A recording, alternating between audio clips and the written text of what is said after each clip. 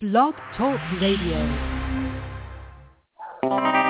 Yo, this is your boy G-Ski Rocks, and this is going out to the lovely, lovely women of the world. I know sometimes you have to make a hard decision, but I want you to think about this.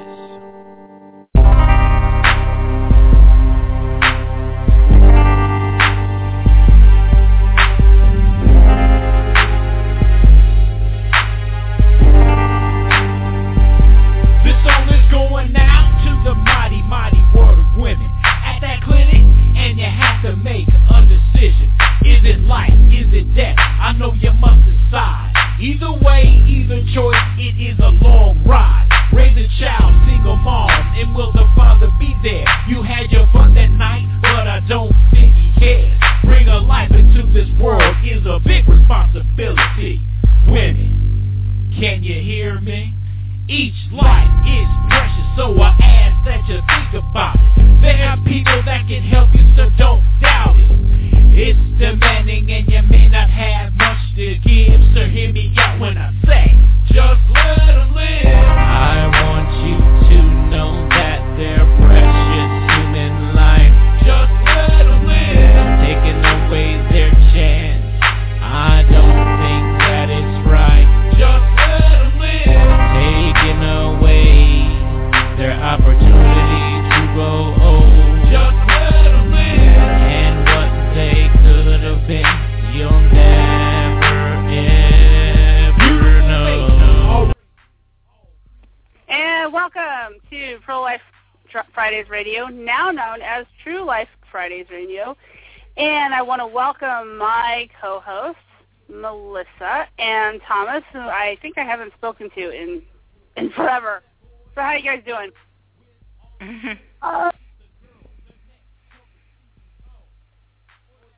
I think we lost Thomas for a moment. Uh-oh. Well, I'm here still. I'm here still, hey, everyone. Let's try that again. I am awesome. You are awesome. Oh, good. Yes, you are. I am awesome. Well, everybody, the TRU-Life Fridays team has been, just all over the place in the last couple of weeks. And so we've had some exciting things happen so far that we're going to catch up on. And we'd love to do that. But, Thomas, would you care to open our show up in our usual way? Absolutely, positively. Deuteronomy chapter 30, verse 19 said, I record this day against you that I have set before you life, death, blessing, and cursing. Therefore, choose life so that you and your seeds might live. Dear Heavenly Father, in the mighty name of Jesus Christ, we give you glory, honor, and praise. Father God, we thank you for another opportunity to host TRU-Life Fridays Radio with all three of us together. We've all been scattered different places the last few weeks, Lord, but we are thankful that you've brought us back together safely in one piece, Lord God. So, Father, right now, in the name of Jesus, we just bless this show today. Bless our guest and his family, Lord God. And we ask that the message that goes forth and even the information that's given in the monologue will serve to educate those who are listening and those who will catch the show in archive. In the mighty name of your Son, Jesus Christ, we pray. Amen. Amen. So Amen. To catch everybody up with what's been going on. So last weekend, I was out of town at an apologetics conference. And for those of you who don't know what an apologetics conference is, it is a series of speakers who talk about issues that are closely related to understanding how the Bible is true and how to defend the Christian faith. And really quickly, what I wanted to say about that for TRU-Life Fridays Radio is that I heard the most fantastic talk about the problem of evil and pain,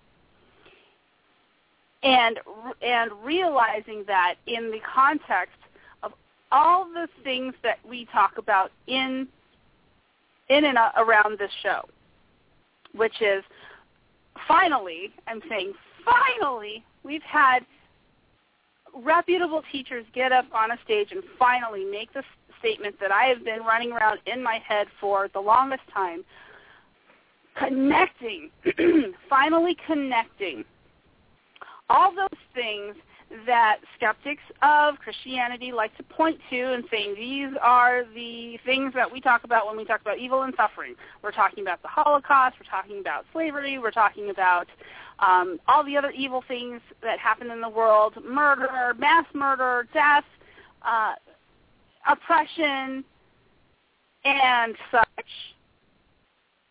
And looking at how those things are examples of evil in the world. And to which I say, yes, they are. They are examples of evil in the world. And thank you, Clay Jones, who was speaking 1 week ago Friday, who also included in among those things that we point to as evil in the world, the deaths of 55-plus million Americans murdered through abortion. And yes, for those of you who are listening to this today, the evil in this world includes the murder of 55-plus million unborn children in the United States alone today. And if we want to take this on a global scale, I think the estimates are upwards of probably 700 million, somewhere between 700 million and a billion individuals that are lost, have been lost through abortion globally. But the curious thing that I find in those skeptics of Christianity that would point to the problem of evil being a problem for believers, and I'm thinking of last week again, of the guest we had on for the debate on over abortion, is that he doesn't include abortion as one of those things that is evil that happens on the face of this earth. Ironically enough. And I want to know, and I want to explore that disconnect.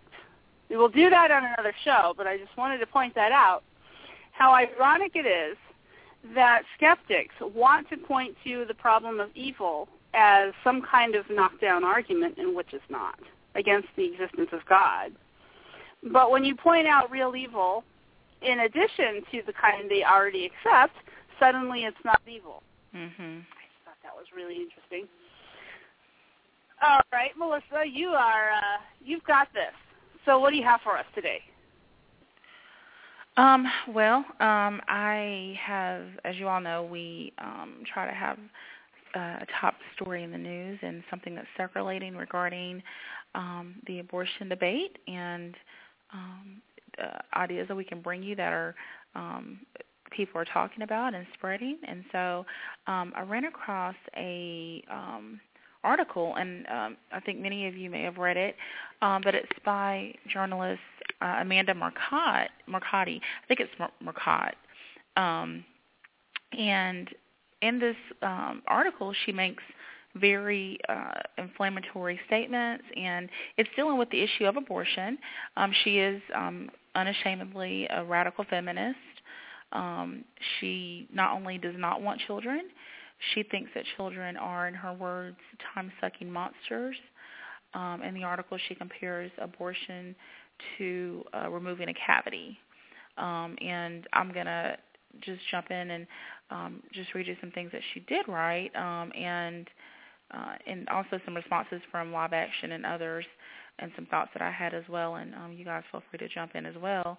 But basically, what this shows us is that, while the pro-abortion demographic, they try to downplay abortion, and in times past they've made the claim that abortion should be something that's rare and safe, but not something that's a regular occurrence. But what we see now is that they are pushing for abortion front and center. They're fanatics when it comes to abortion. They're obsessed with this issue of abortion, and it's as if it gives them some sort of power or worth to their womanhood in some sense. But she said this is, and the article has a lot of profanity in it, so I obviously will not be sharing that part. But she talks in the article about how, as pro-lifers, we are not being genuine about the abortion debate. And she says that we pretend that don't pretend that you're advancing the cause of free thought while doing so. She says that we're not arguing in good faith. I'm just going to jump down here. She basically says that the issue is not about the humanity of the child, but the issue is about the bodily autonomy of the mother and about the mother's equal rights to not be forced into pregnancy, and how pregnancy obviously disproportionately affects women because we're the ones who have to carry the child in that. And, she basically says that the whole when life begins debate is just totally irrelevant. And I think that that's something that we as pro-lifers need to pick up on, particularly because obviously we always need to go back to the humanity of the child. That's what we're fighting for. We're fighting for the children. But these radical feminists, that is the least, that they don't even want to touch that topic at all. They are obsessed with the take your hands off my body type of rhetoric, and to them, abortion or pregnancy is forced servitude. It's something that, again, men are not subjected to, so men have no say-so, and pregnancy is seen as some sort of cruel and unusual punishment even. And so we have a lot of work to do in terms of dialoguing with them that, in some instances, it's dealing with women and our love for women and the beauty of pregnancy and these sort of things, and not neglecting the humanity of the child in that process as well. Did you guys have any thoughts on that before I jump a little further into that? Go ahead, Thomas. You have something to say? Well, I do. I have two thoughts on that, and that's directed clearly at the fact that in the debate last week, Matt made the same arguments that this lady was making, talking about it's her body and she has the right to not be subjected to a foreign object in her body. Well, my comment to this is this: for those radical feminists who have that viewpoint, who end up pregnant, first of all, if you didn't want to end up pregnant, one, why did you not use protection? You're always talking about you're an advocate for birth control, but then when you get pregnant for not using said birth control, then you want to blame everybody else in the baby who was conceived out of your irresponsibility. So it's not the baby's fault that you was irresponsible in your actions. Well, you're right about that, but the thing about birth control and using forms of contraception is that they have a failure rate.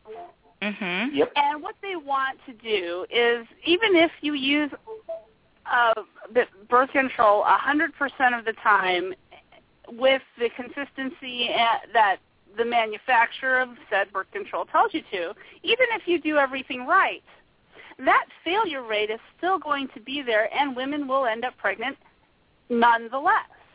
Mm-hmm. And so they're trying to want to have everything with zero consequences. So you use birth control anyway. I mean, how many people I am pretty sure, because I've met tons of people who said they were the product of failed birth control. Mm-hmm. You cannot get away from the fact that birth control is never going to be 100% effective. Right. Children will be conceived. And so they want abortion to be that backup plan in case, in the event that birth control realizes that failure rate. And so those Right. things, those kind of things have to be taken a little bit separately, because they want abortion to be legal, regardless if there's no birth control available at all. Mhm. Right. So I'm not really for them to say, let's use more birth control, let's use more contraceptive, use more pills, use more condoms. I don't know. You throw anything at it, it really kind of at the bottom of this conversation falls on deaf ears, because that's not really where their emphases are going to be anyway. Right. I mean, she makes the claim, she makes the assertion here that, if her birth control were to fail, she undoubtedly will get an abortion. It is already her backup plan. But it's like you said, Letitia, contraception does fail, and it fails a lot, actually, which is why we should look at sex as a more serious subject, for men and women both, as opposed to abortion just being an easy way out. That would be the answer to me, that we should be careful in that we should enjoy sex, but in the context of a loving relationship where there is a marriage commitment. And then, therefore, no one is bearing the burden alone when it comes to pregnancy and child rearing and these sort of things. And the thing, too, is if you do participate in the act of sex, there is, even with birth control, there is that potential that a child is going to be developed through that. And being the stronger persons here in the situation, we have an obligation to protect those who could be vulnerable due to our actions. So there's a sense of responsibility that they absolutely reject when it comes to sex. I mean, that's really what it boils down to, is sex without consequences. Right. I've had this conversation with, my husband over the last argument that any pro-abortion supporter has, and that is the violinist argument, or the bodily rights argument that Matt Dillahunty had kind of pinned his entire debate on, his side of his debate on, and whom we talked about previously with the letter to Matt Walsh's blog, pinning, the final argument is about bodily rights. And also here this little, it's really kind of meaningless blog post by Amanda Marcotte, saying things that have already been said before and have already been refuted before. And then complaining that pro-life people have nothing new to say about being pro-life. Well, we have nothing new to say about being pro-life because all the pro-choice arguments have been exhausted. Exactly. Because I think, hands down, with the exception of politics, the argument for the pro-life position wins. But let me reiterate my, just one aspect, the one that I like to put out, because it's not stated by anybody else, but the issue of answering the bodily rights argument, the unborn human being is a distinct person who originates in her mother's body. And this is, not as a result of any of the mother's emotional state or plans for herself. Her body, the mother's body, is biologically nurturing that unborn child to maturity.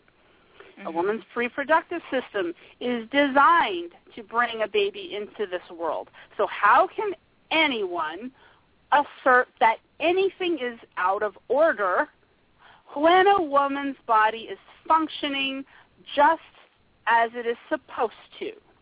Right. This is what Amanda Marcotte has, is a brain problem.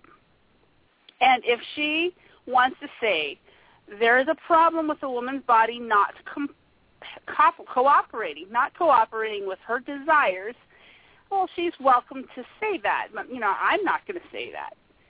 Because 98% of the time, nature is just doing what we set it up to do, wink, wink, if you know what I mean.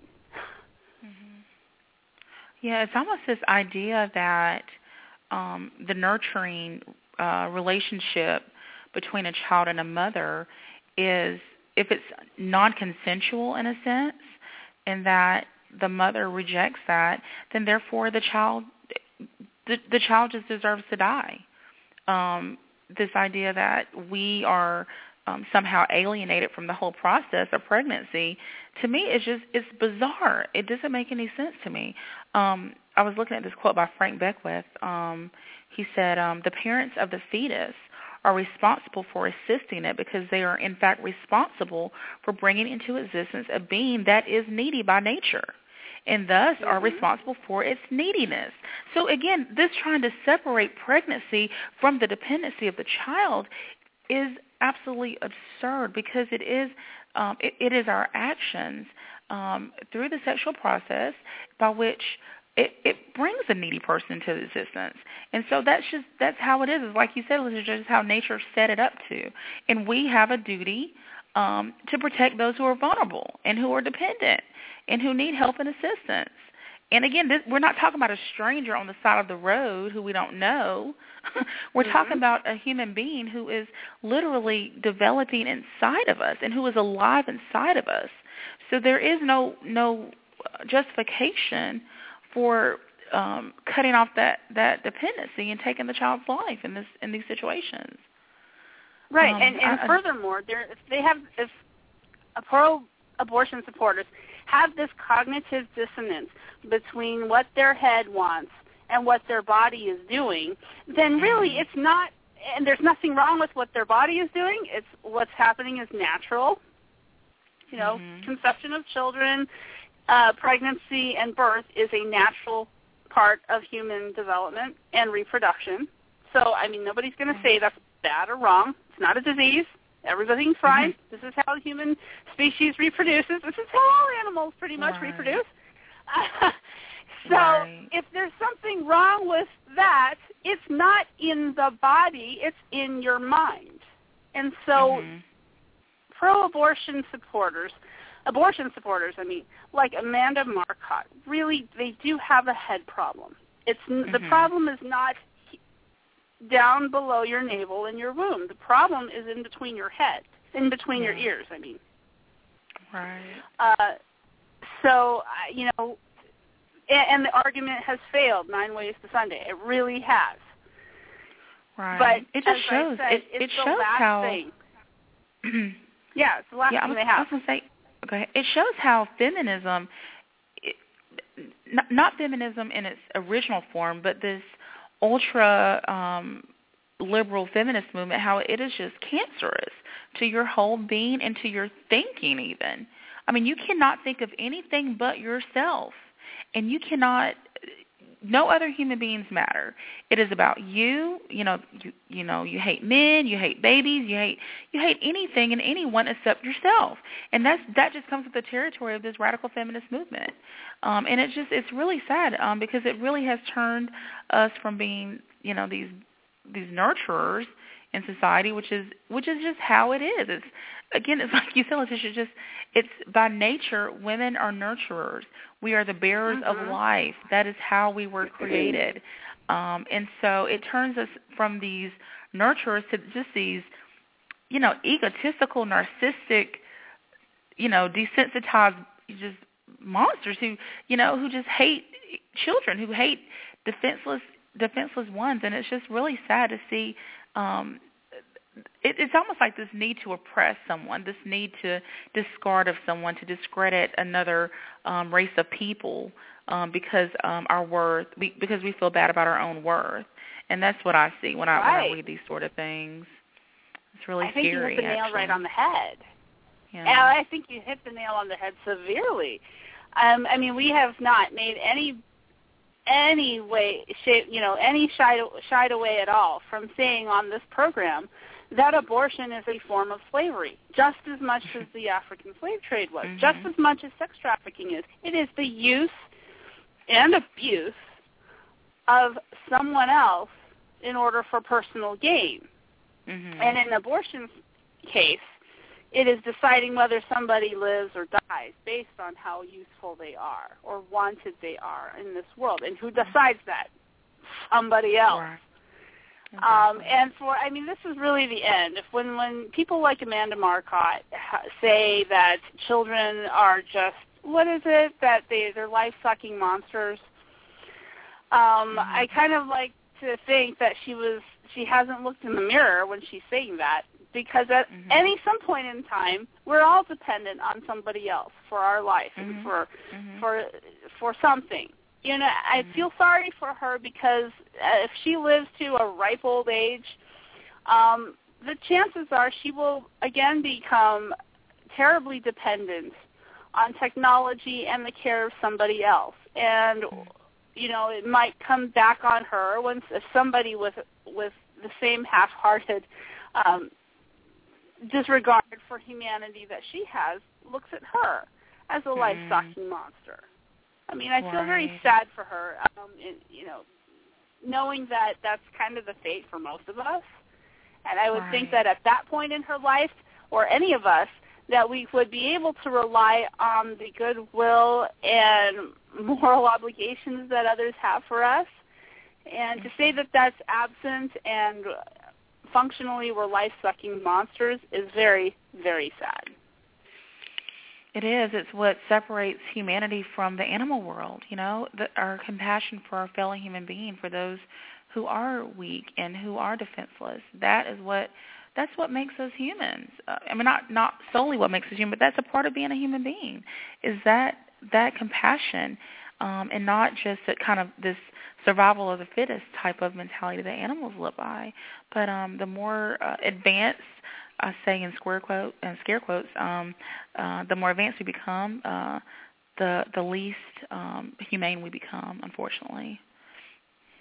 We even have more laws protecting animals from human abuse than we do for the unborn, which we don't have any laws protecting the unborn from death. Some states have enacted, and thank you, Mississippi, for enacting a 20-week pain-capable fetal protection act. But I put on this, and I used as an object lesson for my daughter just today.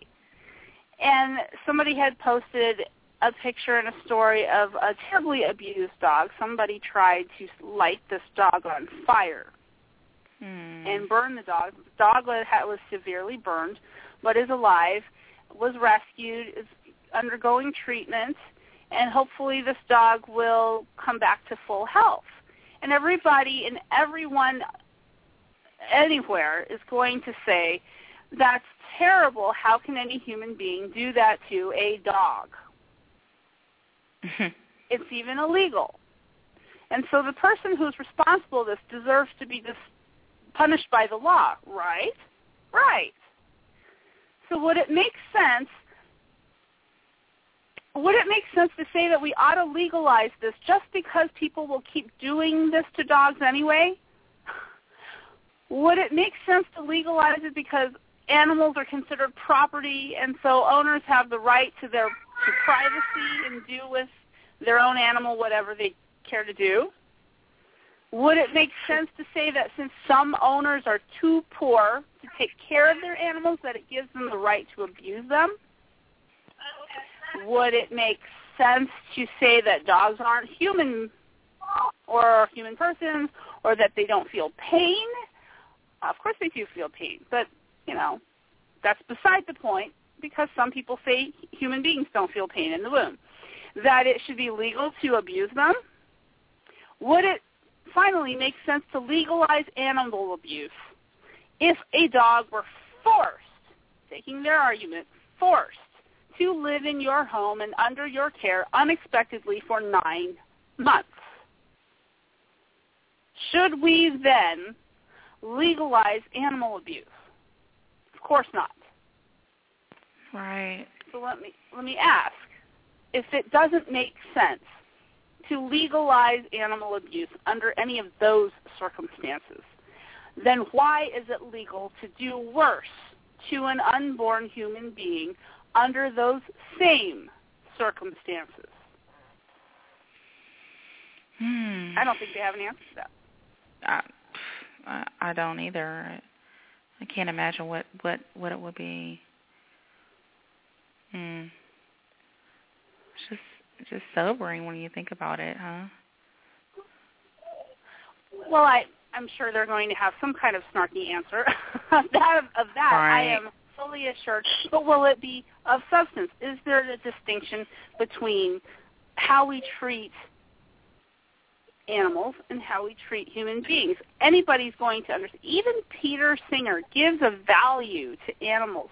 He doesn't give to the unborn. So, I mean, I think that's a huge inconsistency that we can use to argue against the abortion culture. Right. Because you can't have it both ways. You can't have laws that exist on the books right now that say animal abuse is criminal, and at the same time say that abortion of unborn human beings is not criminal. Right. Our law, and you know, as famous as he is and as infamous as he is, but he's right on the money here, Pastor Mark Driscoll, it says our laws regarding abortion are absolutely schizophrenic. Mm-hmm. It's two trains that are colliding, and somehow in our society's minds, we are allowing this collision to go on, and we're failing to recognize this. And I think he's right on. He is. He absolutely is. I read this quote from Harry Blackman, from Justice Harry Blackman, former Supreme Court Justice, in a case 20 years ago, Planned Parenthood versus Casey, and he actually says abortion restrictions constrict women's bodies into the service of the state, forcing women to continue their pregnancies, suffer the pains of childbirth, and provide years of material care. So it's the same mentality that you're speaking of. Again, with an animal, it's not even, they don't even see it the same, that taking care of an animal and not harming an animal is not a state protected right. But yet when it comes to children, it is absolutely a state supported right to end their lives, because we don't want to continue and take care of them, because we don't want to go through childbirth, because we don't want to, provide materially for them. So I don't see where the difference is and why there's this gap. Right back after this break, we're going to start talking about the documentary called Labeled, and hopefully we'll have our guest on by then. But let's take a real quick break. Phone lines are open. The number to call in is 760-542-3907, and you are listening to TRU-Life Fridays Radio.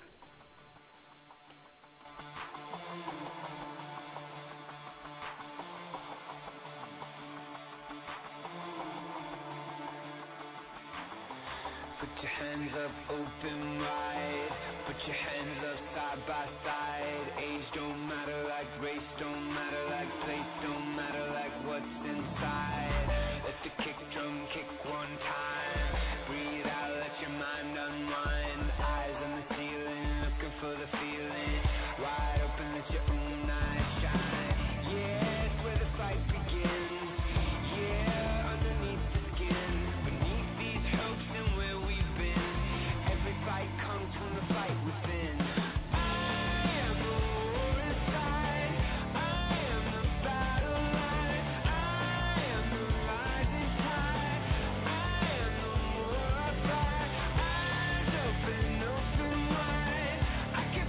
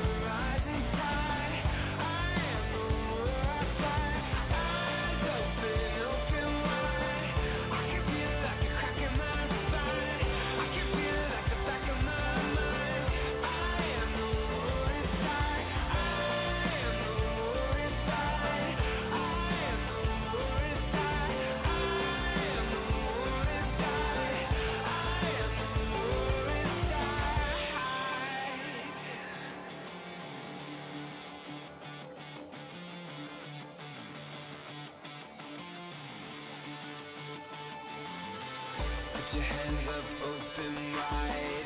Put your hands up side by side. Age don't matter like race, don't matter like place, don't matter like what's inside.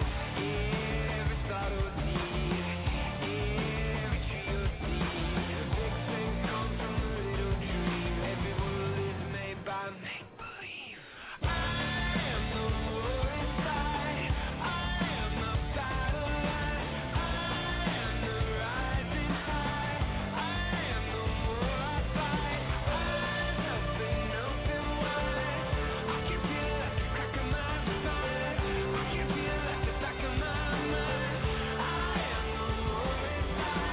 I am the war inside. I am the war inside. I am the war inside. I am the war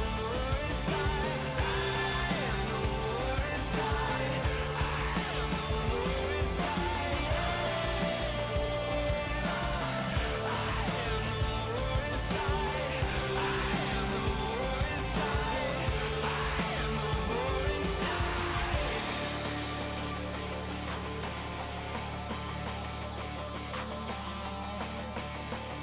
And we are back with TRU-Life Fridays Radio. Let's see what happens when my mind wanders. TRU-Life Fridays Radio. I'm back with my host, Melissa and Thomas. Hopefully you took care of that echo back there, hopefully. I ran across this when I met our guest, our previous guest that we've had on the show on a previous date, Cheryl Crozier. She had this fabulous story about her son who was born with trisomy 18. And through her, she told me about a documentary that was in the process of being produced at the time. And so I've been following kind of the production, waiting for the moment to be able to talk about the documentary on our program here. And it involves the stories of several families who have really, for lack of a better term, received extreme discrimination against them and against their children because their children were born with special needs or special conditions. And let me play the trailer, and then we will talk to the producer, Rex Allison, who is our guest today, and so he can tell us a little bit more about that.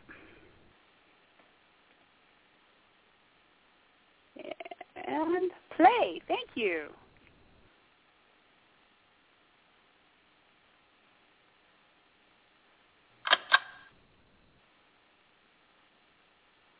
The fact is, the culture has moved to a point where children are considered a lifestyle accessory.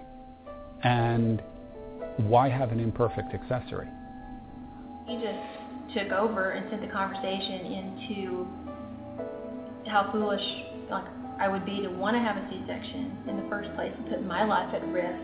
She stopped me and she said, "No, I want to make this perfectly clear. I will never spend a health care dollar on your daughter." I feel like it's the last big discrimination we have in this country.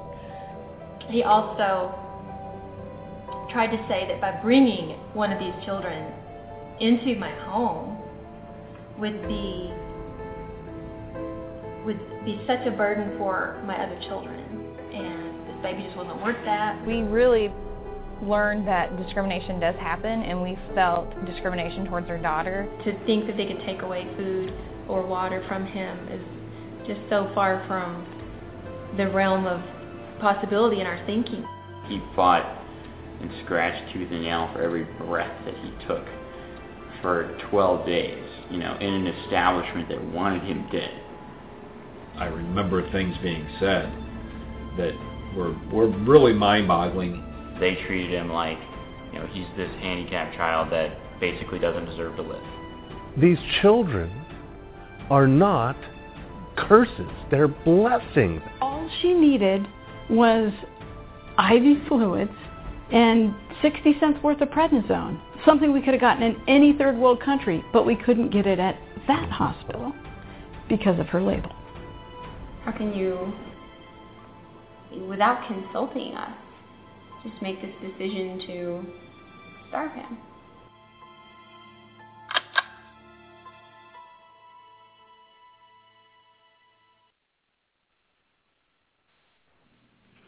Okay, we are back with the producer of the documentary that was titled Labeled. And welcome to the program, Rex. Thank you. I'm actually here with our director, who is my daughter, Hannah, and my wife, Dawn, as well. Wonderful. Thank you for joining us on TRU-Life Fridays radio. Thank you for having me. And don't mind me for confusing my own name still, because I left part of my attention back about 1,500 miles across the Great Plains of the United States. It's not jet lag; it's car lag. We've traveled quite a bit making this film, so we certainly understand that.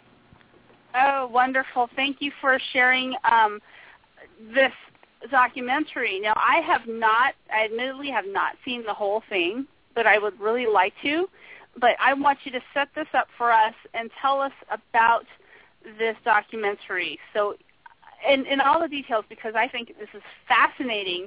How, for me, I would have thought that this happening here in America in this day and age would be something huge. It would hit the news. It would be all over, splashed all over news networks, internet news websites, everywhere. Yet these stories or others like them, we really just don't hear about them.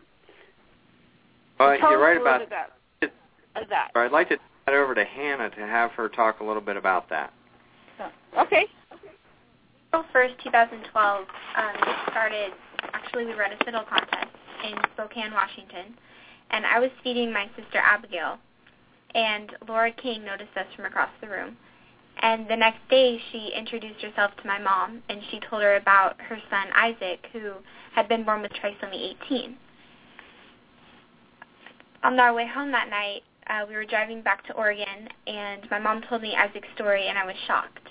We had had our own disturbing encounters involving my sister Abigail, and actually several of her doctors had encouraged my mom to write a book about those experiences. But after we heard Isaac's story, we knew that we had to do something, and we had to do something now. I had an interest in filmmaking, and at that moment it became clear to us that we needed to make a film about what was happening. So tell us, what was your sister's, very briefly, and you can go into this a little bit more as you talk about the film, your sister's story as well as Isaac's story, and why you felt like, because you felt you knew about at least two stories, to seek out more and to make a film.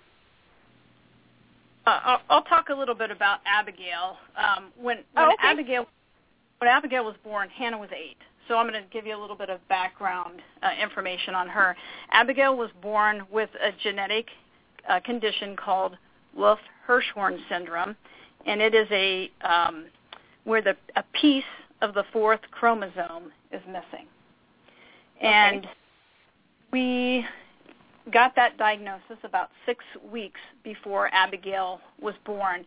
She was very small during the pregnancy, and we came to the point where the doctor said we either need to deliver her a month early because she's not growing, or we need to do an amniocentesis and find out why she's not growing. If there's a reason, then we'll understand. And so it was perfectly clear to us that an amniocentesis at that point in the pregnancy was the best thing we could do for our daughter to know if she should be born or wait till she was term. So she was born term. Well, after we got the diagnosis, we sat down with the neonatologist. There was one at our hospital, and the obstetrician, and we had a meeting with my husband and I and those two doctors. And the neonatologist told us that Abigail was, had this condition, and she was going to have a very short life, and she basically would be dead by 2. That we needed to just go home and call hospice. A child like this, it would ruin our marriage. It would ruin the other siblings, and I couldn't be a doctor and have a child like this, and it was just going to be a very short life. And I was very confused because being a doctor, the first thing that we did was go to the medical literature and say, okay, if we're going to have a child with Wolff-Hirschhorn syndrome, then let's see what is out there as far as in the medical literature. And so we'd read the papers that had been written on this, and nowhere did we see that information that that's a hopeless diagnosis and that she would be dead by 2.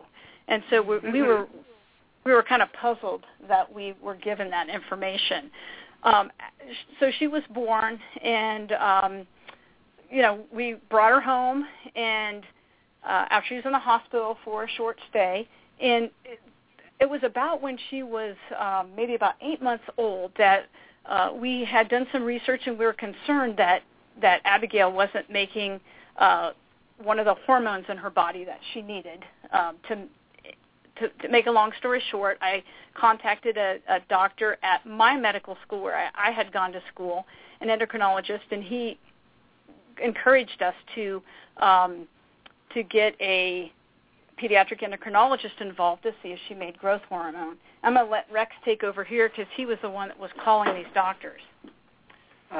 Okay. Really, what happened is when we tried to get our daughter tested to see if she had a deficiency in human growth hormone, we had trouble even getting some physicians to run the test. Our own even doctor. Even after she was born? Yes, this is after she was born. After she was born. Wow, okay. The neonatologist who we had talked with, who said she would have a short lifespan, had said, I don't think we should even run that test. And it actually took us about 6 doctors to work with one just to get a test so that we could see that she was actually really deficient in human growth hormone. And in fact, the night after the results were found out, the pediatric endocrinologist tried to overnight us some medicine because he said, I've never seen a child with this low of a result. I'm really worried and really concerned. And I don't even want to let her go through the weekend in this condition. And she was 8 months old at this time. So that's where the battle really started is at that point. And in the midst of that, he was on his 4th doctor seeing, hey, can we just bring her over and get this test? And the doctor said no. And I said, I don't understand this. Maybe they don't understand what you're asking for. And I called the doctor, and I said, look, we just need a blood test. And the doctor said to me, no, I won't spend healthcare dollars on your daughter. And I kind of was like floored by that. And I said, I don't know what you're talking about. We just need a blood test. And she interrupted me and she said, no, I want to make this perfectly clear. I will never spend a healthcare dollar on your daughter. And were you ever given a reason for that other than just refusal? I mean, we can speculate all day long about what's probably motivating doctors to say things like that. But what is the driving motivation? Can we say that? I mean, can we even say that? Well, I think we can get to that in a minute as we talk a little bit more about the documentary, and I think Hannah will actually be able to answer that question really well. Let me give you two quick incidents that kind of set the stage.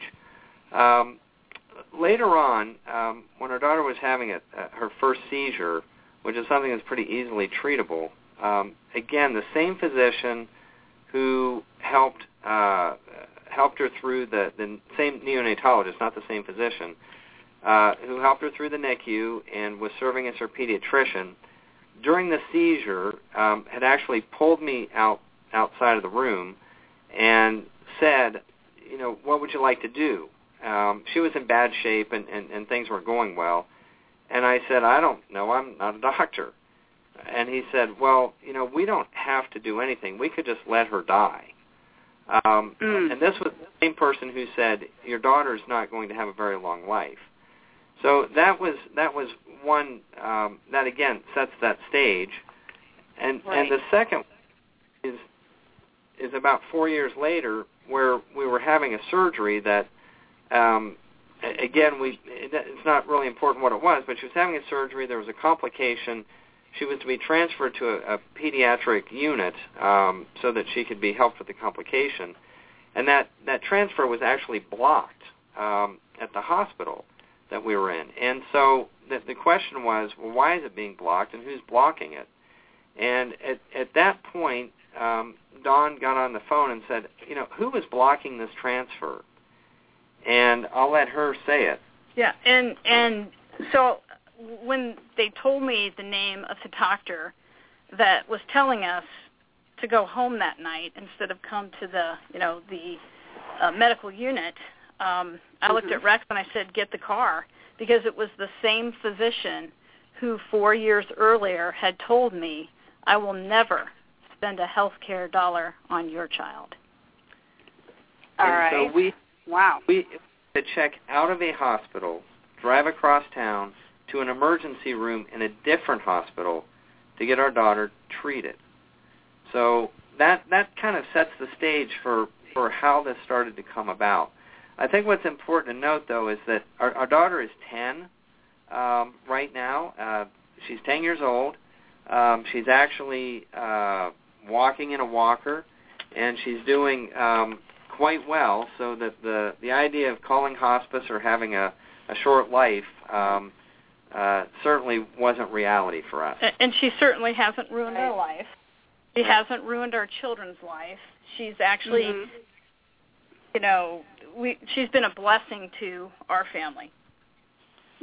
Here, and let me ask a really, really stupid question in regards to the initial diagnosis, where the doctor did say your life is going to be, awful after this. Your marriage is in trouble. Your relationship with your children is going to be in trouble. Their lives are going to be negatively affected by the presence of your special needs child in your home. Are those at all, any one of them, medical diagnoses? I know it's a stupid question. No, not at all. Then how is it that doctors who are supposed to be giving medical diagnoses are making a value judgment rather than a medical diagnosis?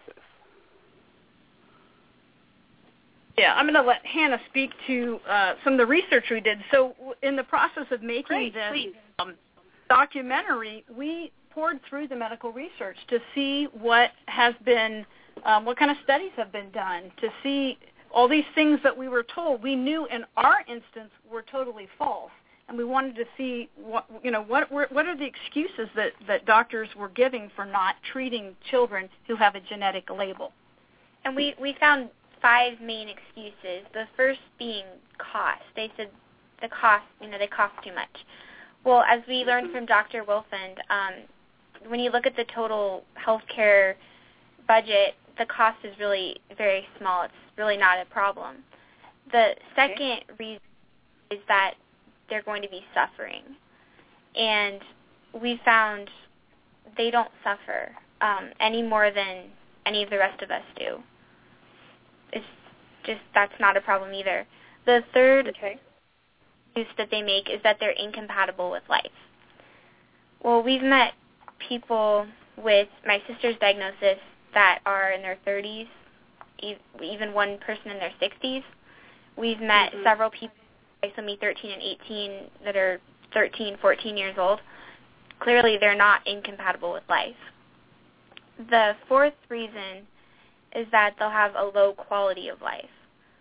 But that's not true either. My sister has a great quality of life. She's happy. She loves us. We love her. All these kids have a great quality of life. And the fifth reason is that they will be a burden on the family and the siblings and the marriage. And again, there's no research to back that up. And everyone we talked to, that didn't happen. They were blessed by their child.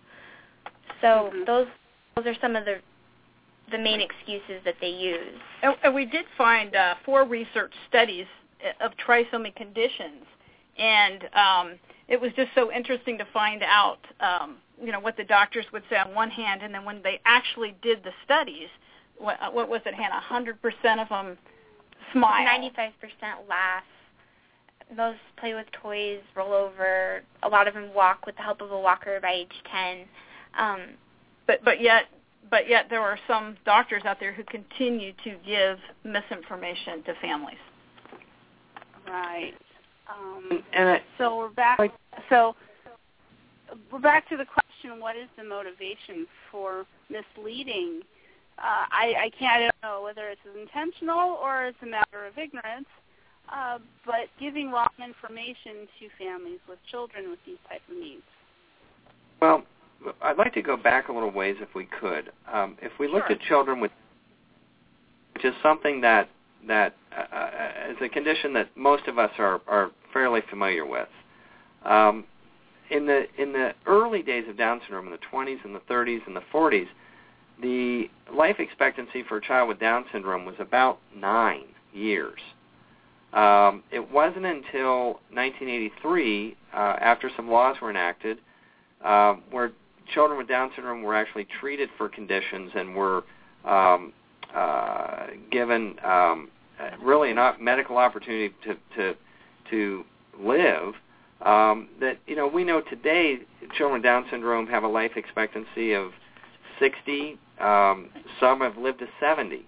And that's because we didn't treat their conditions. And right. And even back in the 1980s, they only had a life expectancy of 25. So that really more than doubled in a short period of time when we started treating them like any other baby and taking care of simple surgical procedures and not denying them care because they had an intellectual disability.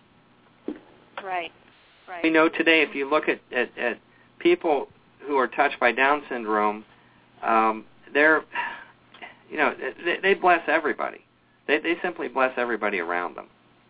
Right. I've heard that many times. And so from parents. We hope to bring some awareness to what's going on because, the first step in change is just awareness that there's even a problem going on. And frankly, as a physician, I wasn't aware of it myself until it happened to us. I go back, and I know I'm going to keep asking because I want to know, and Rex knows that this is kind of an inevitable conclusion to why is this happening? Why are certain children with conditions that are obviously survivable and treatable being told that their lives are really unsustainable and if people should just really give up on it? And I think what this really smacks of to me is kind of a remnant or some kind of extension of an age-old problem that we've had that has seen human beings with certain conditions that are undesirable as needing to be excised from the larger human community as a form of eugenics. And is this the case? I think you're right, and I certainly think that there is something to that. I think the bigger picture is if you look at a biblical worldview versus a secular worldview, and if you start to look at it from that perspective, then the issue of eugenics certainly comes into play. I'm looking at one of the research papers right now. Yeah.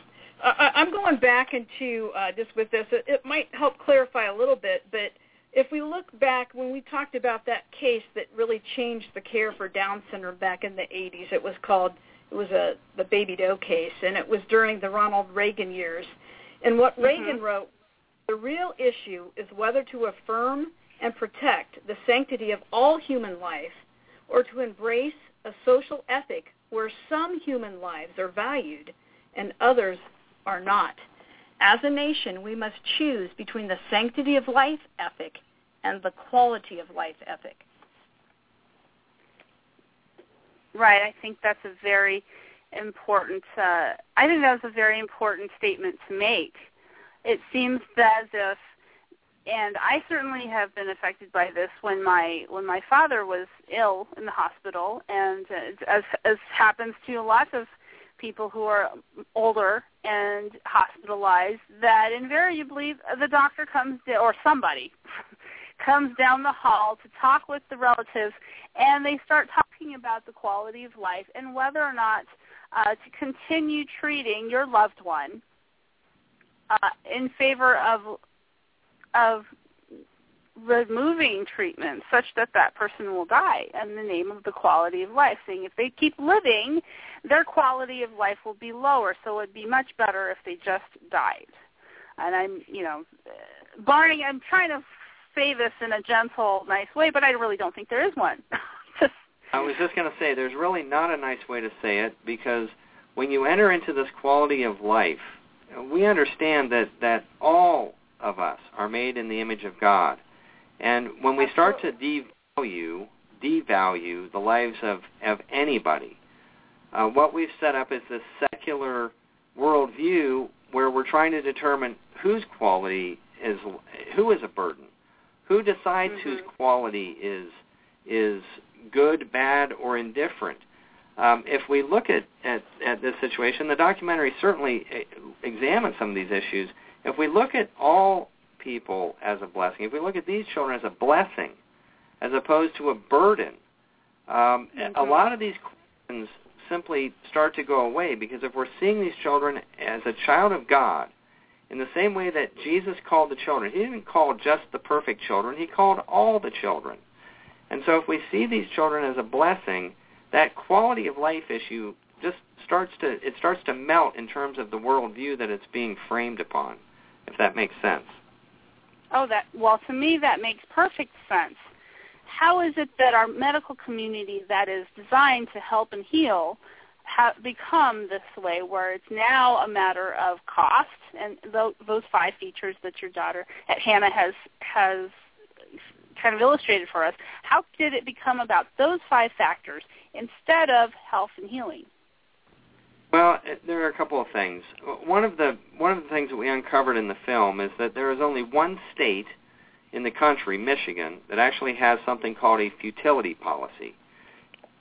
And actually, that addresses futility policy. That addresses, yes. Yeah, it's called the Medical Good Faith Provisions Act, and it's a law that requires a hospital to provide a written copy of their futility policy to anyone who requests it. And the reason that that's important is what a futility policy is some hospitals have them and some don't. But if a hospital has a futility policy, then it allows the doctors to withhold or withdraw treatment from a patient without the patient, or in this case the parent's, knowledge, if they deem the diagnosis futile. And what futile means is that treating the condition will not cure the underlying problem. And so an example might be if our daughter, Abigail, had pneumonia and somebody wanted to use a futility policy, they could say, we're not going to give her antibiotics because that won't cure her underlying condition, which is Wolff-Hirschhorn syndrome. And we actually. Okay, go ahead and finish your thought. We didn't. That's something that we didn't know anything about, and so we actually learned a lot about futility policies in making this documentary. Wow. How many hospitals do you think have a futility policy? I have no idea, and the only state that they're required to provide that information upon request is Michigan, and that just was enacted. It actually went into law in the fall of 2013. Wow. So Michigan is the first state to recognize that this is an issue. And, one thing that we'd like to see happen is all 50 states adopt a policy in which there's transparency in these policies. Right. Right. So at any given time, if I were to fall ill and I needed to go to the hospital, I have no idea whether or not the hospital that I am going to has a futility policy. Even if I do ask, they're not obligated to tell me because I don't live in Michigan. They are obligated in Michigan that they do have to provide it in writing, but I don't know of any other state that has that requirement at this point. quickly, wow. if we could, yeah, go ahead. Part of where this is coming from, and again, the film addresses this, is looking at the history of eugenics and the history of how children with special needs have been treated over the course of the years. And even in America, and we look at some of the history, going back to to Darwin and Galton, but in the late 1800s, early 1900s, the eugenics movement was alive and well in California and in America. And we've traced the history of that through World War II. We address a little bit about Hitler and where the eugenics movement has gone from to where it is today. And I think that really helps folks put this into a frame of understanding that this is not something new. This didn't just happen 5 years ago or 10 years ago. This has been going on for well over 100 years. And some of the people that we talk about or bring up in the film are people that many of us would know and would not even understand that they were involved in eugenics, or at least believe that eugenics was the right thing to do. People like Theodore Roosevelt or Teddy Roosevelt, who was a president. Helen Keller, who many of us would think would be on the opposite end of eugenics for somebody with special needs. There are a number of historical figures who we bring up and talk about in the film that really puts us in the frame of a secular versus a biblical worldview, and it's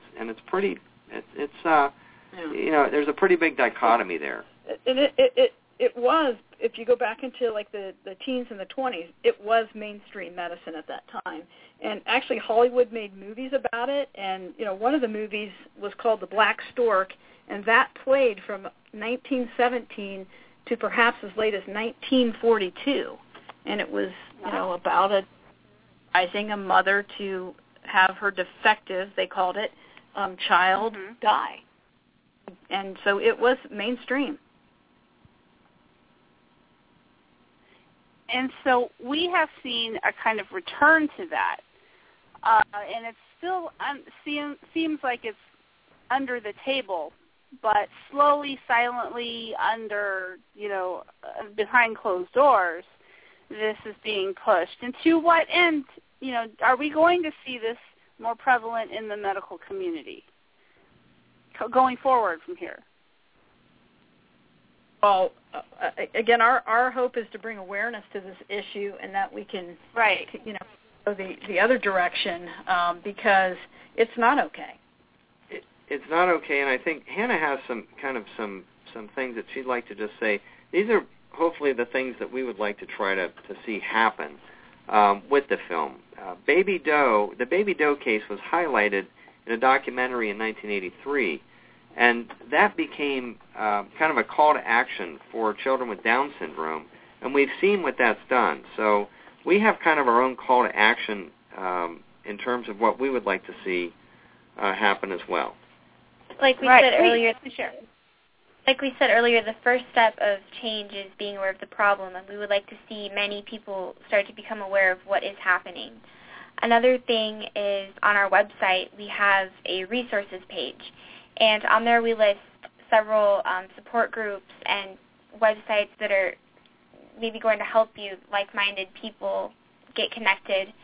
So go to our website, if you have a child, and try to find a group. And if you don't find your diagnosis listed, email us, and we'll try to help you get connected with the group or a person who's gone through this that maybe is like-minded.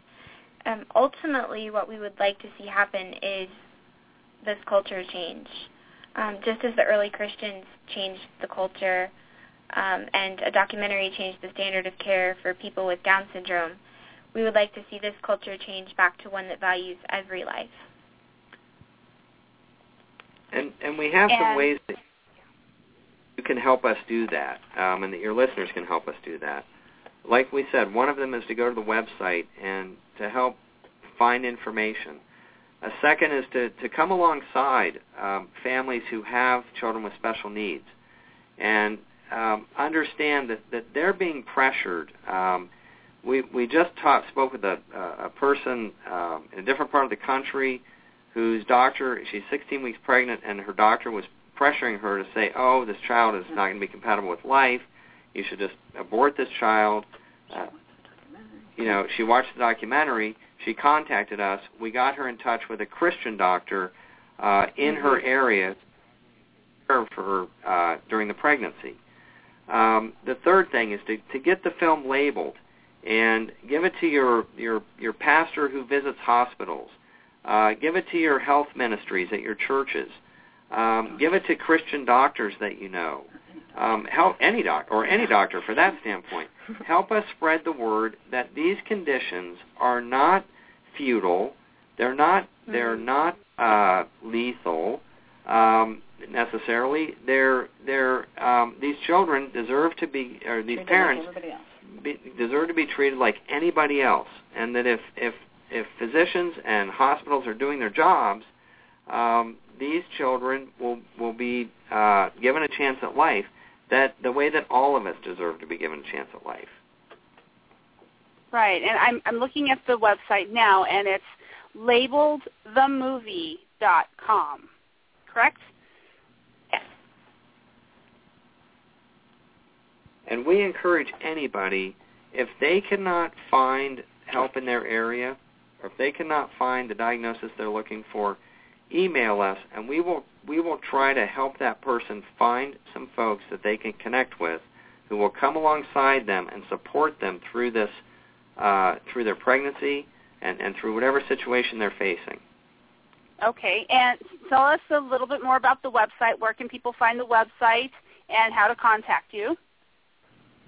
The website, can you hear me? The website is labeledthemovie.com. We're also on Facebook under Labeled Documentary. As far as contacting us, we have a contact form on the website. Also, you can send us a message on Facebook or post to the page, and we'll get back to you as soon as we get the message. Yep, we get it. Okay. And see the trailer to the film. You played it, and we're happy to. There's a way to order the film through the website as well. Wonderful. And this film had won an award for. Tell us a little bit about did it win an award? I am so sorry if I've got that wrong. Labeled premiered just about 3 weeks ago at the Christian Worldview Film Festival in San Antonio, Texas, where it received the Best Sanctity of Life Film Runner-Up Award.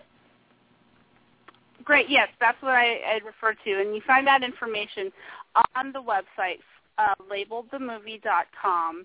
And I am so glad that you had made this film. How many families total did you interview for the content, for the documentary? Well, we interviewed over 50 people, and we talked to people in over 25 different states. We drove over 12,000 miles, and we flew about 12,000 miles. Wow. As well, we did interview physicians from 6 major medical centers who help provide background and information, as well as on-camera interviews for the film. And we interviewed a historian out in Connecticut to get that history of eugenics. That's right. We really wanted to cover all the aspects, the family stories and what was happening to them. We also, on the stories that we told, the details of the medical, we also got the medical records, and I reviewed the records so that we could be certain as to what had happened from what they were telling us, and put the whole story together. So we reviewed the records, we talked to expert physicians, we talked to a historian, and we talked to theologians. What do you see? What would you like to see happen with this film? How would you like to see the medical community change, people's attitudes to change? What would you like happen with this film? Well, like we said, ultimately, we'd love to see the culture change. We know that change is difficult, but just helping to bring awareness first and foremost even to people who this condition may not touch at all, having them at least aware of how to find help for somebody. Interestingly enough, during the making of the film, our narrator was a pastor, and we chose him to narrate the history. He didn't really, he wasn't involved in the film, but just shortly after his part was finished, he had reviewed the film for us and was helping us with that process. A family member of his contacted him, I believe it was a cousin, and said, I'm having a child with trisomy. Trisomy 13. And he contacted us and said, how do I get this person help? How do I get them help? And so we have connections through the with families that supporting trisomy, and we were able to get them in contact with somebody in their state. So even if somebody doesn't have an interest or a family member or know of anybody at this point, this is a common enough situation, and we know that it touches at least 2,000 families a year just with the trisomies. Just with trisomy 13 with and 18. Trisomy 13 just and 18, that people will come in contact with this, and being aware of what to do, how to help some of these families, that's really what we're trying to do the most. We're trying to get the word out so that these families do not have to be in this sheltered, cloistered area where they don't have anybody who's giving them the other side of the story or accurate information. Because you really feel alone, when the doctors around you seem to be pulling their support. I have just a strong feeling that these families that you've interviewed, they all went through that where they felt like nobody else was going to help them. They were all telling them that the best thing for their child was to let them die. Yes, you're exactly right, and it still happens. In fact, one of the people that stories in labeled, the doctors actually said any good parent would take their child home to die. And ironically, one of the families in the film was investigated by Child Protective Services because they would not take their child home to die. So that's what we're trying to do, is help people become aware of this, because it's just not right, and without having everybody be aware of the problem and shining the light on it, it won't change. And a lot go ahead. The treatment we're talking about, like we said earlier, we used to treat children with Down syndrome this way, and we don't any longer. We just need to take all the other kids with these genetic conditions and treat them the same. That's right. Is there? Let me ask. It seems like for me, one stupid question after another. Is there? I'm pretty sure that a lot of these parents have had the pressure to abort their children before they were born. It seems like now that their children are out in the world, the discrimination doesn't stop. And I'm struggling to find the right words to say, how can we possibly look at that type of treatment as medical? Well, one of the comments that comes up in the film is it's a vicious circle. And what I mean by that is these children are labeled as being incompatible with life or having a futile or lethal condition. And one of the parents asked the question of their medical staff, well, do you treat the condition? Do you treat what's wrong with them? Or why do they die? And they said, well, they have heart problems. And he said, well, do you treat their heart problems? And they said, no. And he said, well, why don't you treat them? And he said, well, because they have trisomy, they're going to die. And so what happens is somebody is carrying a child with trisomy that's been identified through an amniocentesis.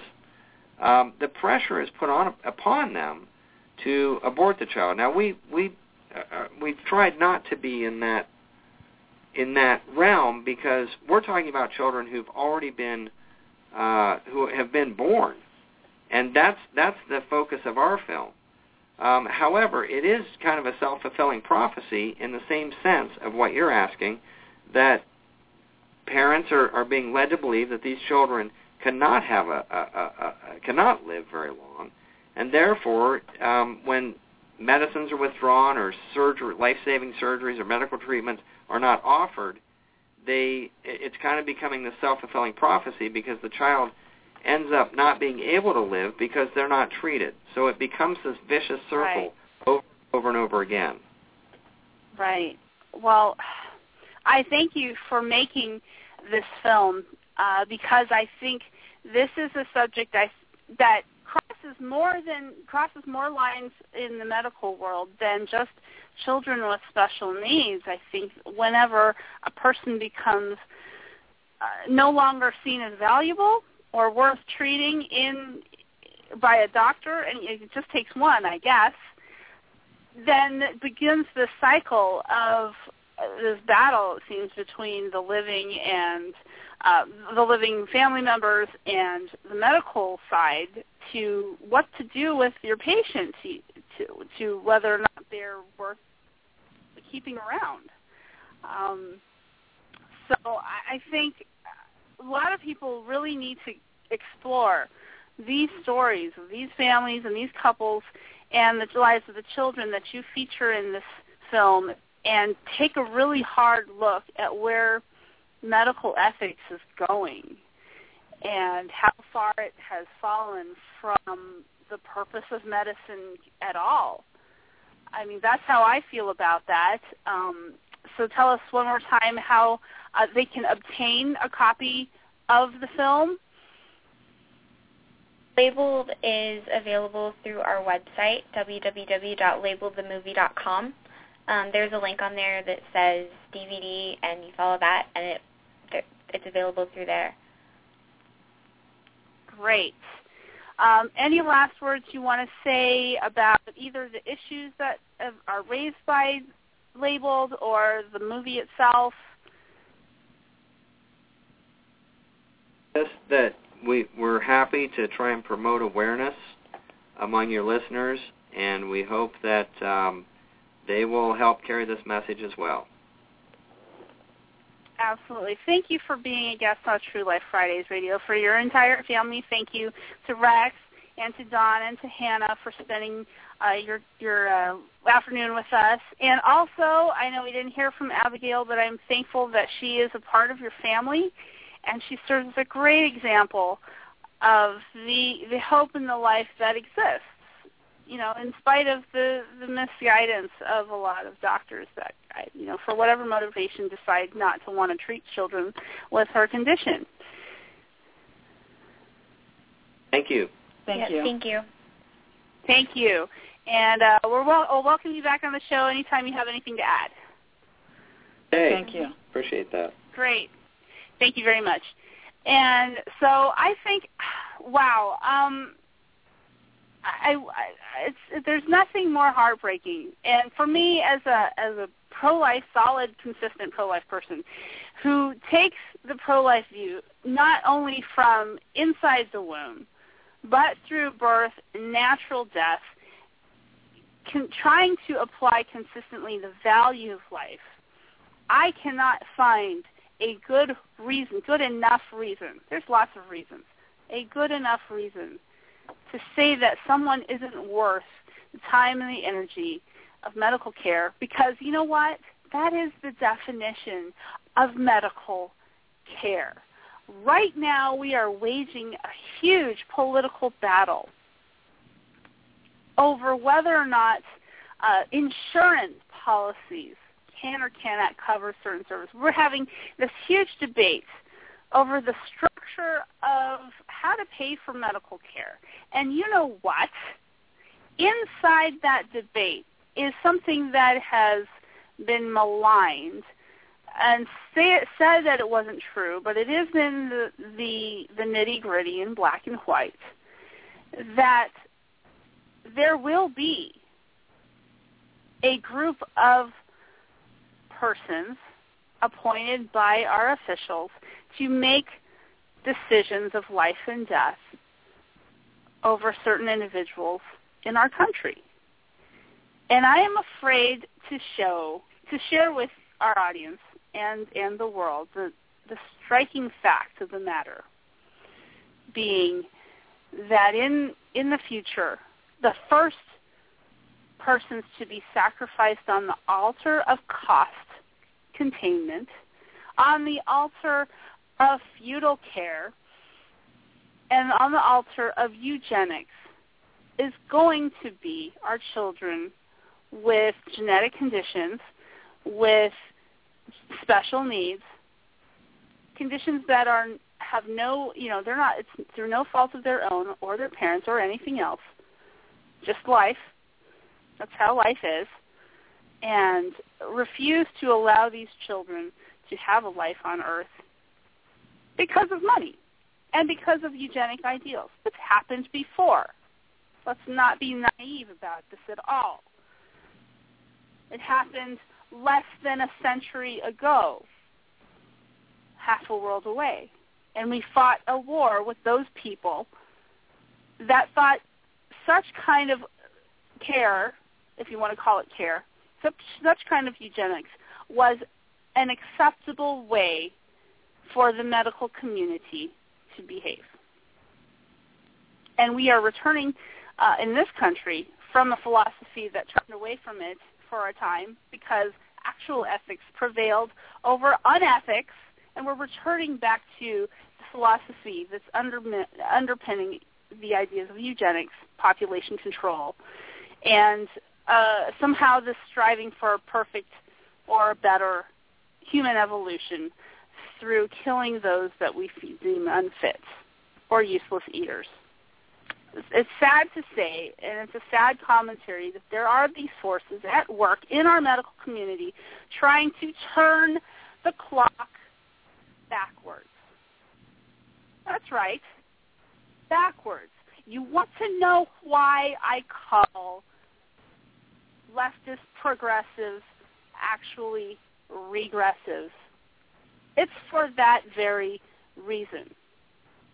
Not only do they want to regress us as a society backwards in the way we view human life, in the way we view human relationships and civil behavior and societal norms, they want to regress us medically as well.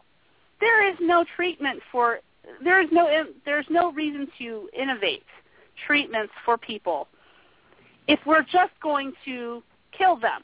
There's no reason to do research and development and to make actual progress and make efficient medical decisions for the good of others if those others are going to die. We're going to allow them to die. We're going to kill them. We're going to not treat them at all. There is no real progress anywhere if we simply say that those that need it the most are not going to receive anything at all. Where is the progress in that? And so I just want to encourage people to look at the situation that we have in medical ethics. And we have pounded this gavel before on this program, and I will again, because as often as this is happening in our hospitals, in doctors' offices, and the 50-plus families that were individuals and families combined that were interviewed to make Labeled the film, there are plenty more that are experiencing the same thing, who feel alone, who are told that their loved one is not worth the time or the effort or the money to treat very simply, that medical advancement has gone so far to be able to treat them, but they're not going to get it through the prejudice and discrimination and some philosophical ideal of eugenics that some arrogant little doctor who thinks he or she is making the world, the human race, a better human race by not treating certain people. It's opposite day. Permanent opposite day, like I said, with most regressive ideas. And Melissa, I know you're still hanging in there. I want to see what you have to say about that. Oh, yes, I'm definitely hanging in, and that was great, very enlightening interview. Yes, everything that was said was just very, like I said, I learned a lot, and sadly, it's as we feared. The things that are going on in the name of medicine and in the name of healthcare is really scary. Is, like you said, value judgments are being made when they're unwarranted on the quality of someone's life or the worth of someone's life. And this is exactly why healthcare should not be the business of the government, and why they should stay out of it. And sadly, I think that we will see more and more stories like this, but we can bring awareness. And I think through the film and through the awesome work that they're doing, more families can come together and support each other who are in these situations and stand up to the system and to these ruling authorities on these matters. But it's just very, very sad times that we're living in, unfortunately. Yeah. What's flabbergasting to me is that I have thought, in my naive self, I've been very naive over the years, and this is probably one of those things that I have come to grips, I've had to, because it's right here right in our faces, had to come to grips with is I used to think that eugenics and population control were things that we read about and not something that we have to deal with as a present-day issue. And when I think about eugenics and I think about population control, honestly, what happens in my mind is I think of black and white pictures of people that lived in 1920s and the turn of the century, 1910, 1920, 1930s, preceding World War II. I think about people that are dead that used to think this way, that used to kind of push this philosophy that we can make the human race and human species better if all the sick people would just die and not perpetuate their genes and then refuse to treat them. And if we didn't even have them around, we would all live better lives. I used to think that people didn't think like that anymore. Or that it's better for them to not live, that they are better off dead than alive. Oh, yeah. That's really scary. And so I still have a difficult time with this, thinking that there are doctors today who have the exact same mentality. This should have been in the history books as something people used to think. And it's very hard. I don't know why it's very hard, but as cynical as I am, it's still very hard for me to come to grips with this being a present-day issue. I'm like, really? Really, you think that children that are completely treatable should not be allowed to live? We should not spend our resources that we have. We have it. It's here. We shouldn't spend our resources on caring for these children because you have some ideal that that people like that shouldn't exist. It's cold-hearted. I'm trying to look at it from the point of view saying that, society would be better off, families, relationships would be better off without the stress of having to care for a special needs child.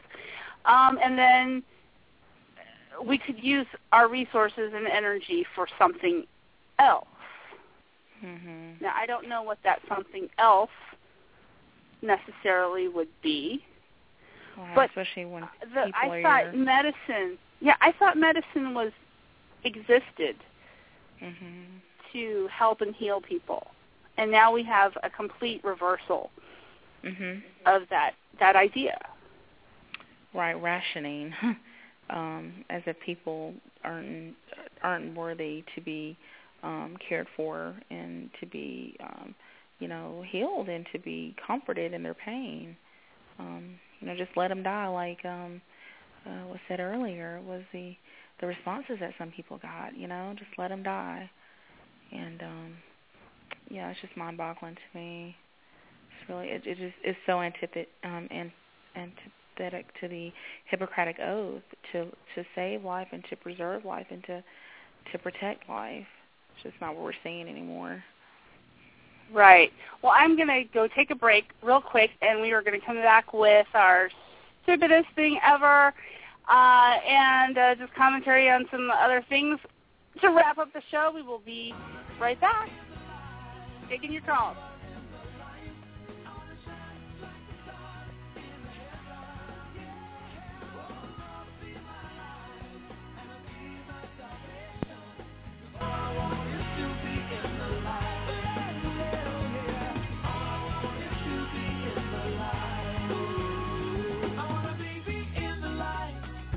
You are in the light.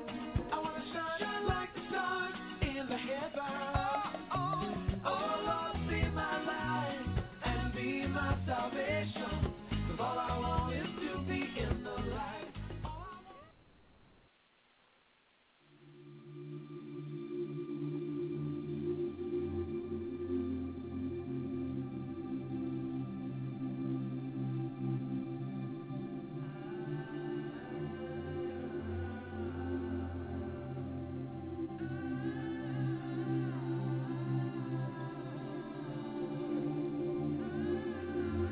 You are listening to Pro-Life Fridays Radio, now become True-Life Fridays Radio. Our phone lines are open. The number to call in is 760-542-3907. We would love to hear from you if you have a question for our host today on anything that you've heard about, talked about on the program. And we want to end up with a couple of things, and also our stupidest thing ever of the day, and it's a doozy. Let's talk about something that I wanted to, that I think is really important that we bring out in light of this heavy subject matter, and that's the incompatibility I see with this idea.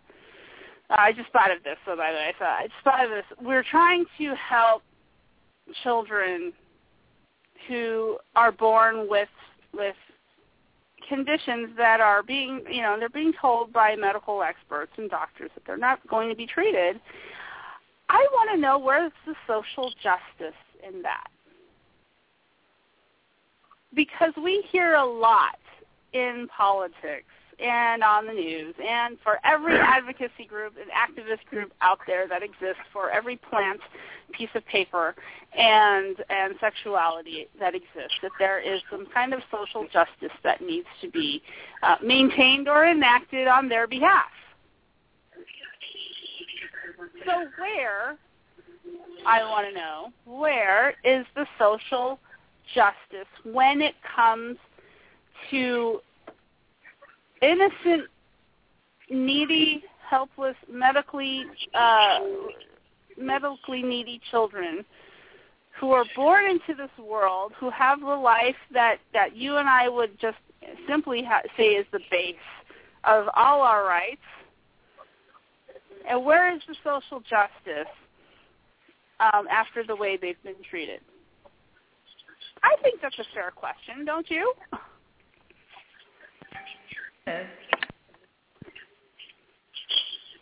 Either of you? What do you have for us? Yes, so what do you have for us? I just asked the question. Yeah, I just asked the question. Since we have social justice ideas about all kinds of things out there, I said from plants to sexuality to you name it, why don't we have the concept of social justice on children whose families have been told and mistreated by the medical community? I mean, surely if any group on earth deserved a little more compassion and recognition, and they are owed something by the larger human community, it would be these children. I agree. I mean, if we're going to be all leftist liberals and progressive regressives about this, surely we ought to be giving these children their social justice. But I feel like it's the same question when we talk about the problem of evil. All sorts of evil happening in this world, but when we talk about 55-plus million children that are being murdered in the womb since Roe v. Wade in this country alone, suddenly that's not evil. Right. So there's that. Right. Yeah, there's just kind of those who are the neediest and the weakest among us, again, are seen as, it's like we talked about earlier with the article with Amanda Marcotte. They're seen as time-sucking monsters. They are seen as those who are, because they're dependent by nature, because they need more, then they're worth less. And so that's kind of the philosophy that has invaded the culture, unfortunately. Right. Okay. Well, I could beat on that all day long, and I'm pretty sure that everybody would get me really tired of me pointing out the inconsistencies of the regressive left in terms of how they treat people they favor versus people they'd rather discard. But we have plenty of shows to do that on, and we welcome you back to listen to me rant about that another day. The stupidest thing ever that I could dig up today is really, really is going to be golden. And for those of you who don't know what the stupidest thing ever is, it is our weekly segment where we pull off the internet something that encompasses something about human behavior, human occurrence, or something that happens. It doesn't have to be necessarily pro-life related, but it is something that happens that I call the stupidest thing ever. And I have to make a note that we're not necessarily calling people, individuals, stupid. I have to make that note. I mean, I guess we have to make sure people don't misunderstand that. We have to make sure you understand that it is most likely the situation. I will tell you if it's about a person who I think is stupid, but the situation that the story raises is the stupidest thing ever. And for this week, I want to say I found another reason why I don't like Macy's department store. If you haven't heard, a 21-year-old, what's her name? 21-year-old Army Specialist Kayla Reyes, who recently returned from her tour of duty in Afghanistan. So she's a soldier that actually went to Afghanistan, served for a year there, was in the Army for 4 years, served her country, came back home, applied for a job at Macy's department store to sell clothing, housewares, maybe shoes, I don't know. She applied for a job, and when she told her interviewer that she had just returned from her tour of duty, suddenly she says the interview was not about her ability to do a job, but it was all about her deployment overseas. And in the end, the interviewer told this, this young veteran, Kayla Reyes, told Ms. Reyes that she did not want to hire her, because she was afraid that her service to our country would cause her to react negatively. I'm saying this as nicely as I can, by the way. Cause her to not treat customers properly.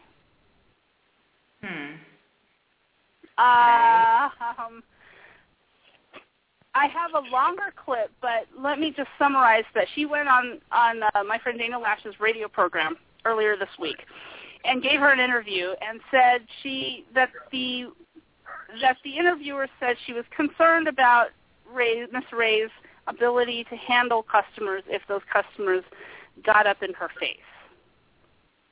I think that's a quote from Ms. Reyes quoting the interviewer. And so here's the clip of part of her interview with Dana Lash, and this is what she was saying about the interview. What about that would have in any way made it to where you could not sell a sweater set to someone, or ring somebody out, or manage salespeople, anything like that? Especially because I told her I was like, I work directly with people in Afghanistan. That was I'm a truck driver. That's the main thing that I did. And she was like, yeah, I don't know, it just doesn't seem right. I was just like, honestly, I was getting mad, but I know how to keep my composure, even though she doesn't think I know how to, because she obviously thinks she knows me. But I was really quiet and just smiling. I was just like, okay. At first, I honestly, it didn't really hit me hard. I came out of the interview and I called my best friend. I was like, hey, this happened. And she was like, oh, she's like, that's wrong. And then I posted about it on Instagram. And then I posted a picture first. And then I made that picture that everyone's seen, the one you see where it has the writing on the left-hand side and my picture on the right-hand side. I made that, and I put it on my Instagram, and I just shared it on my Facebook thinking, I really wanted to know if it was discrimination. I wanted to know if I was making a big deal out of it or if it really was discrimination. And that thing went viral. It is still going viral. That picture is everywhere. Yeah. The response from Macy's, they released some sort of non-statement. They write, employing veterans is a priority at Macy's. We've proudly hired thousands, blah, blah, blah. Our commitment is strong, blah, blah, blah. It sounds like, I don't know, it just sounds like a Ben Stiller movie line. And have they apologized for her behavior towards you at all? I mean, what would you like to see happen out of this? I mean, obviously an apology, they need to apologize.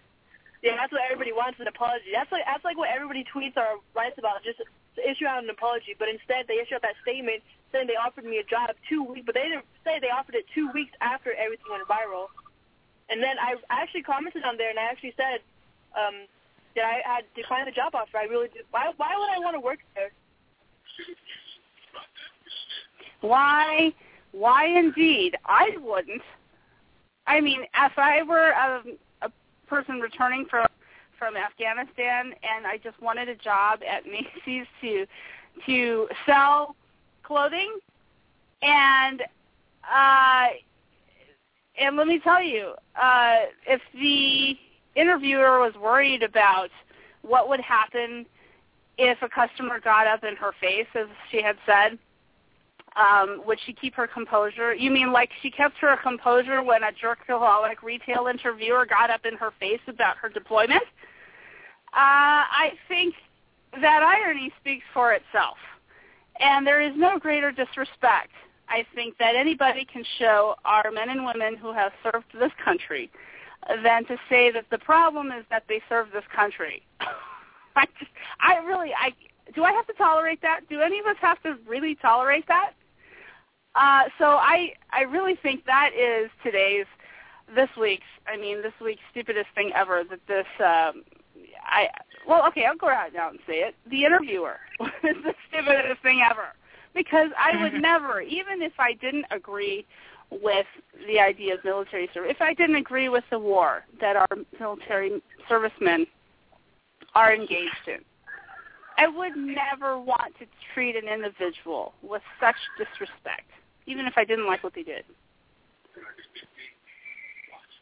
So, that to me is the stupidest thing ever. Any last words from you two before we sign off for the end of the show? Well, great show as usual. That was pretty stupid on behalf of the universe, and my phone sucks. But other than that, great show. I know you've had phone troubles, and maybe we can make your phone next week's stupidest thing ever. How about that? Yeah. Hopefully I'll have a new phone next week. We'll see. All right. Now, to our listening audience, please join us on Facebook at TRU-Life Fridays Radio. That is capital T, capital R, capital U, Life Fridays Radio, TRU-Life Fridays Radio. We are also on Twitter at TLF Radio. I want to share with you that we come visit our website at TRU-LifeFridaysRadio.com, and you must spell it TRU, LifeFridaysRadio.com. If you misspell it, you may still find us. I hope you do. And feel free to send us email, send us feedback from our program, and we hope to see you back here in our chat room and on live on the radio right here next week on TRU-Life Fridays Radio. Have a good night. God bless everyone. God bless.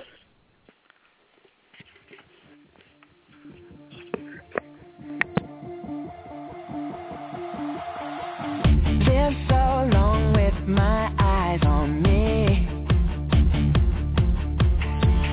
too deaf, too here, too blind to see. Broken hearts on the city streets, but I can hear that you're calling me to be the hope, be the light, be the love right now, starting right now. You put my life in motion, your love makes me wanna give my ready, set, go, ready, set, go, so love, I'm not holding back anymore, like an engine ready to explode. I'm ready, set, go, ready, set, go.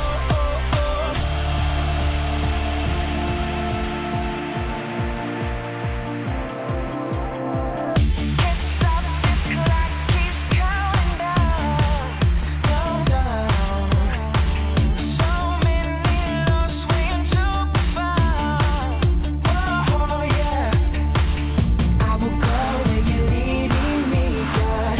Reach my hands to the least of these. I'll be the hope, be the light, be the love right now, starting right now. You put my life in motion, your love makes me wanna give my ready, set, go, ready, set, go, so love, I'm not holding back anymore, like an engine ready to explode. I'm ready, set, go, ready, set, go. Give me the green light, show me the finish line. No more spinning in circles, no more wasting time. So let it start today, where I flip the switch and say, you're my light, I will fight, I'll go wherever you say. To the top of the highest mountain, the bottom of every valley, I'll be the spark that turns into the grand finale. This love is something everyone needs to know. Hearts are calling, no more stalling, it's just ready, set, go. Broken hearts on the city streets, but I can hear that you're calling me to be the hope, be the light, be the love right now, starting right now. Let's go.